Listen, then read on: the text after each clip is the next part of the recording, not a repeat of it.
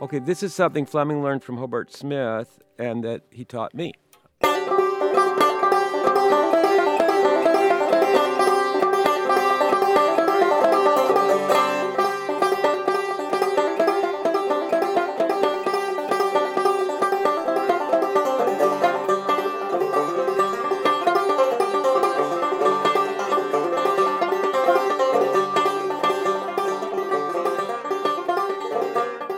That's the banjo playing of musician and historian Stephen Wade, who was featured on our last episode. It's a tune he learned from Old Town School teacher Fleming Brown, who had learned it from Hobart Smith, the great traditional singer and multi-instrumentalist from Saltville, Virginia.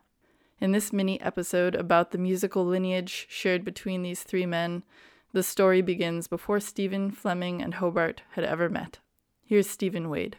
And Fleming had stumbled onto the five-string banjo and some recordings of actually Doc Walsh, and he'd heard a record that came out that same year called Texas Gladden Sings Blue Ridge Ballads, which was a ballad singer from Virginia named Texas Gladden, and her younger brother Hobart Smith, and sort of half Hobart, half Texas. And some of the songs they played together as duets. One of them, where you have Texas's high keening vocal and Hobart's banjo accompanying her, driving it underneath, was the ballad of Poor Ellen Smith. Oh, poor Ellen Smith, how she was found, was shot through the heart like cold on the ground.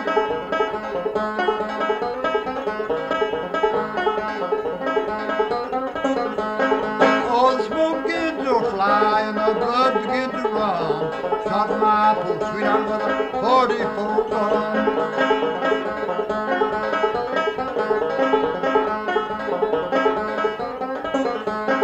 I never loved Ellen, make her my life. Loved her too dearly to take her sweet life.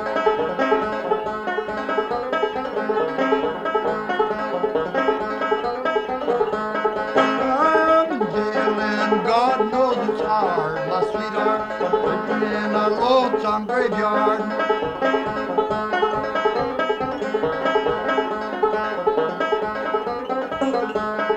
I laid out 6 months, I prayed all the time. I'd find a man that committed the crime.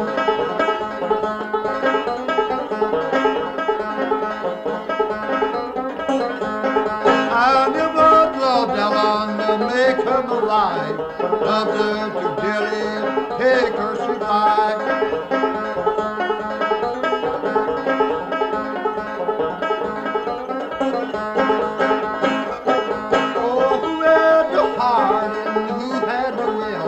Murder my sweetheart for a $5 bill.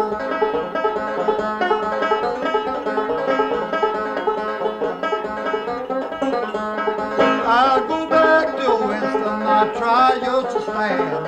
She'll hardly hang me if God made a man.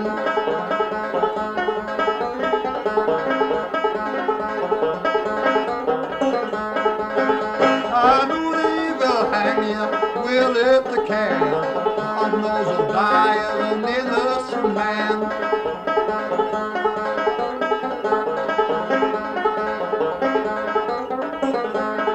I go back home, my character to save.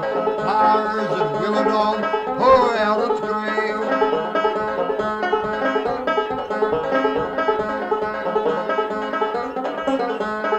Poor Ellen's in the grave with her hands across her breast. Sheriff and the bloodhounds will never let me rest.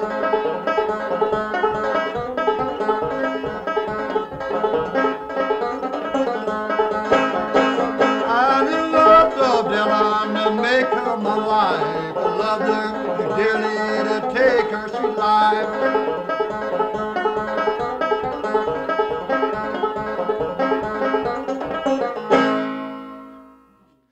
And that was the song that made Fleming want to play. In the same sense, there was a moment. That was the piece. He had to do this.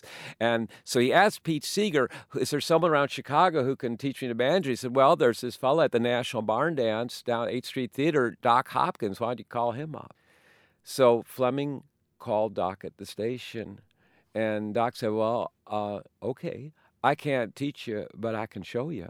So Fleming's inspiration to play is through that Hobart Smith recording that was issued in 1948 on Disc Records, which is the parent to Folkways. Now it's Smithsonian Folkways. And in 1963, Hobart Smith came to Chicago to play at the University of Chicago Folk Festival, which occurred at the very beginning of February that year. And that's when Fleming met Hobart Smith. And then that October, Hobart returned to Chicago and stayed with Fleming for 2 weeks, essentially doing a Midwest tour, which ended with a concert at the Old Town School and a workshop that they did.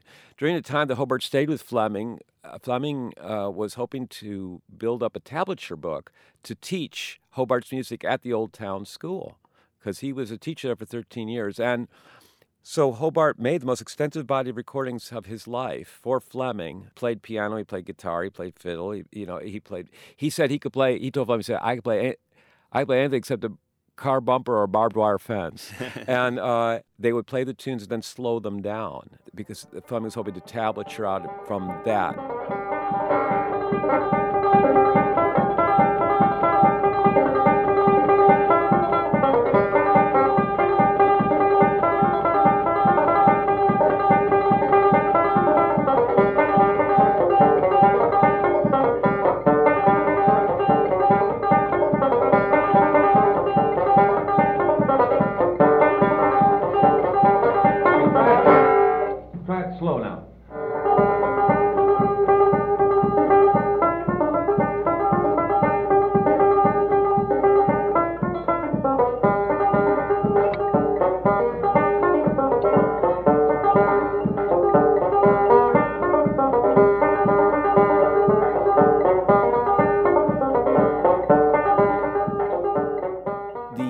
Never came together, and Hobart died in early 1965. So those recordings then were these important documents, and they inspired Fleming for the rest of his life.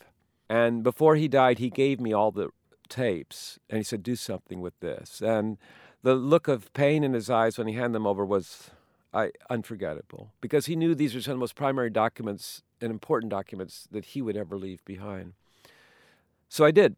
I put together an album called, from those many hours, the primary performances, what I thought of what Hobart had done for Fleming. And I called it In Sacred Trust, and for 3 reasons. First, because of the story I just told you of Fleming handing it to me and saying, do something with it. And there was something sacred that had to be respected there, his wishes.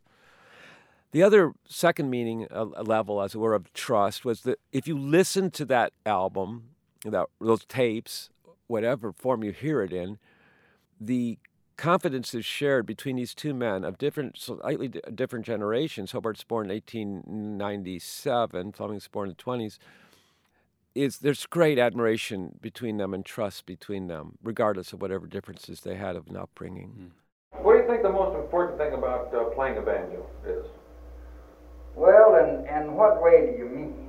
Well, for someone someone who knows a little bit about banjos, say, but wants to play the old-timey styles, what would you say were some things he should either keep in mind or would help him in playing? Well, I'll tell you, now this is kind of a strange thing with me to say, because I don't know any music. But the way it was with me, that I just grew up and seemed like I had a feeling in me. And when I'd hear this old-time music, well, I didn't know anything else, For years and years, I didn't know anything about none of this fingering stuff. It was all old-timey, just like it I played. By fingering stuff, you mean scrub? Yeah, scrub stuff. See, that hadn't come out, no nothing about it. Everybody rapped the banjo. And you see, I'd get around old folks that played the banjo. I'd listen to that, and I was just full of music as I could be. It just registers on me up and down just like a thermometer. And you see, I get that in my ear, and then I get a hold of that banjo. You've got to get a hold of that banjo. You first got to get it in your mind. You first got to get the tune on your mind. And then find it with your fingers. Keep on till you find what you want on that neck. That's the main part of it. But keep that tune in your mind, just like you can hear it playing. I've been to the cornfield many a time. I was a farmer, and I'd hear a good fiddle tune or a good banjo piece, and I'd commence whistling it. And I'd whistle that till my mouth got so tired, and I'd go home to keep it on my mind. I'd go pretty fast, and I'd go home and I'd whistle all the way into the holler on the mountain. And then I'd hang my banjo, be hanging on the wall. Sometimes I'd get towards that, and I'd come in, whistle right loud, and that banjo would answer me on the wall, you know, that sound. I'd go and get her. I kept that right in my mind, and I found that tune on them strings before I'd quit. I never stopped till I found it.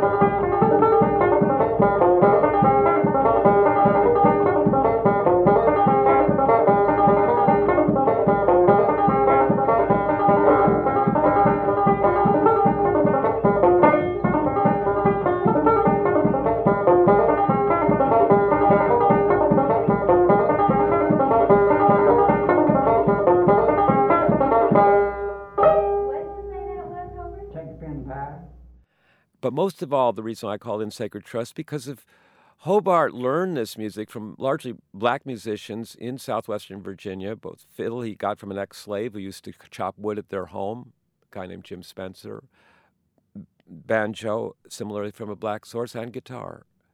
And he names them all. He's different than many earlier accounts of, he's actually willing and to identify who he learned from.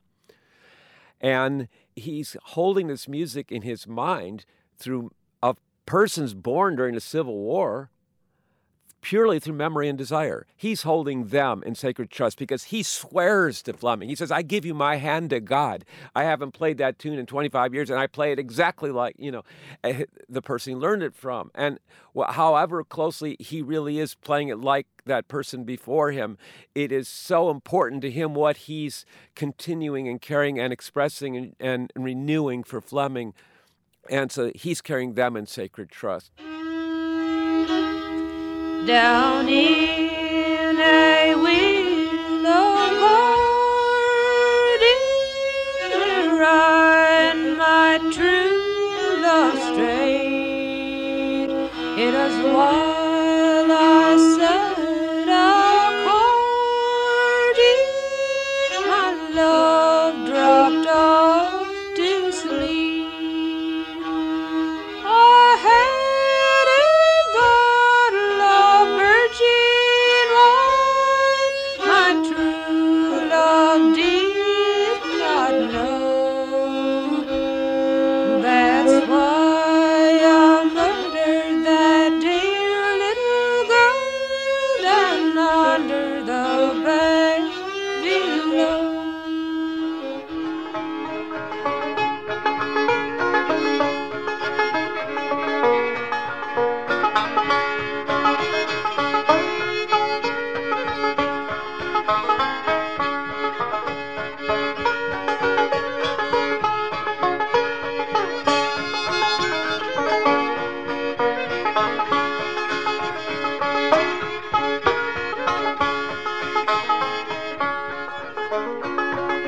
Well, I stabbed her with my dagger, which was a bloody knife. I threw her into the river, which was a dreadful sight. My father often told me that money would set me free if I would murder that little girl whose name was Rosemary. But now he sits in his own cottage door, wiping a weeping night, while I, his only son, must go on the scaffold high. My race is run beneath the sun, Lord,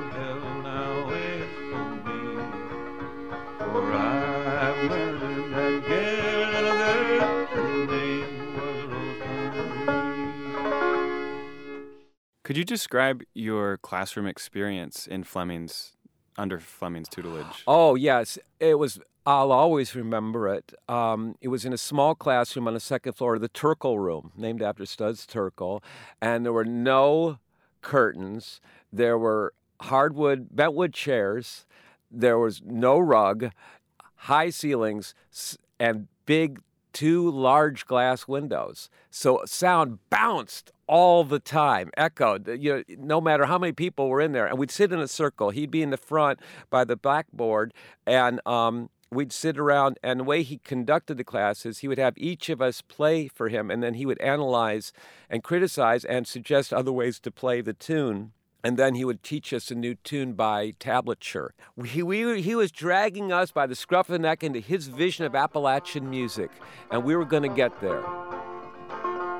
We had a strike in Eli this spring, and old Hughes, he did say, oh, come on, boys, go back to work, Lord, and I'll give you 2 weeks' pay. Well, we put on our mine clothes, hard work again we tried. And when old payday rolled around, we found old Hughes had lied.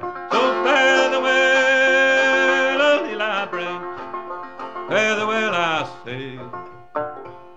I'm tired of living on your dried beef, your tomatoes. I'm a-going away. Well, Hugh says he owns more mines than these. He's got money for to lend. But when old payday rolls around, he can't pay off his men. Take your children out of the Ely branch before they cry for bread. When old payday rolls around, he won't be worth a thread. And it's fare thee well, old Eli Branch, fare thee well, I say. I'm tired of living on your dried beans, your tomatoes, and I'm going away. And then Fleming turned over his class to me to teach. Certainly by 75, I'm sure I was teaching his class. And that sense of what surrounds the music was something that I tried to instill in what little capacity I had as a teacher then. His music was so beautiful and so powerful, and he was so compelling as a person that I was very fortunate. And what was so important, wasn't the instrument you had. He said, if you can tune it enough, that the main thing is you learn the music. You buy records and you go visit people. Now, listening to records occurred in this very spot where we are in this building here at Randolph in Michigan. This is where the recorded sound listening room was, essentially. Or the library. Of the Chicago Public Library. This main branch of Chicago Public Library is where the Library of Congress records were kept. And so it was here, looking out that window there on the Michigan Avenue as rush hour buses lumbered past, listening to names, beguiling American names, Thaddeus Willingham from Gulfport, Mississippi, Luther Strong from Dalesburg, Kentucky, these names so very far away, and this contrast to the sort of our city environment, and thinking about what is this time and who are these people, what is this music, and then and it struck me so hard to listen to that. And then, of course, those records, because they were conceived in ethnography rather than commerce, were recorded in people's homes and churches.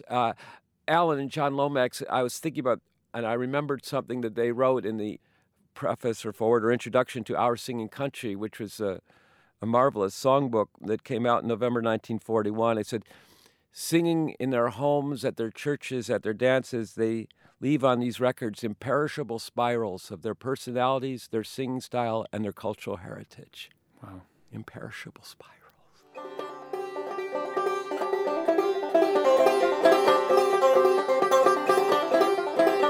I hope you enjoyed this special episode on the musical lineage between Hobart Smith, Fleming Brown, and Stephen Wade. Since his time at the Old Town School in the 70s, Stephen has become a prominent folklorist, banjo player, and researcher whose accomplishments include the one-man show banjo dancing and his recent book, The Beautiful Music All Around Us. Check out the episode notes to learn more about the music you heard from Stephen, Fleming, and Hobart on this podcast. The excerpts you heard are from a conversation recorded this past spring between Stephen and Old Town School teaching artist Matt Brown as part of our oral history project with StoryCorps. Go to oldtownschool.org/StoryCorps to learn more. That's StoryCorps. We'll be taking a break next Thursday, so tune in again on January 4th, 2018 for the next installment of 60 Years of Folk, our 6-part documentary on the Old Town School of Folk Music. I'm your host, Murray Valindo. Thank you for listening.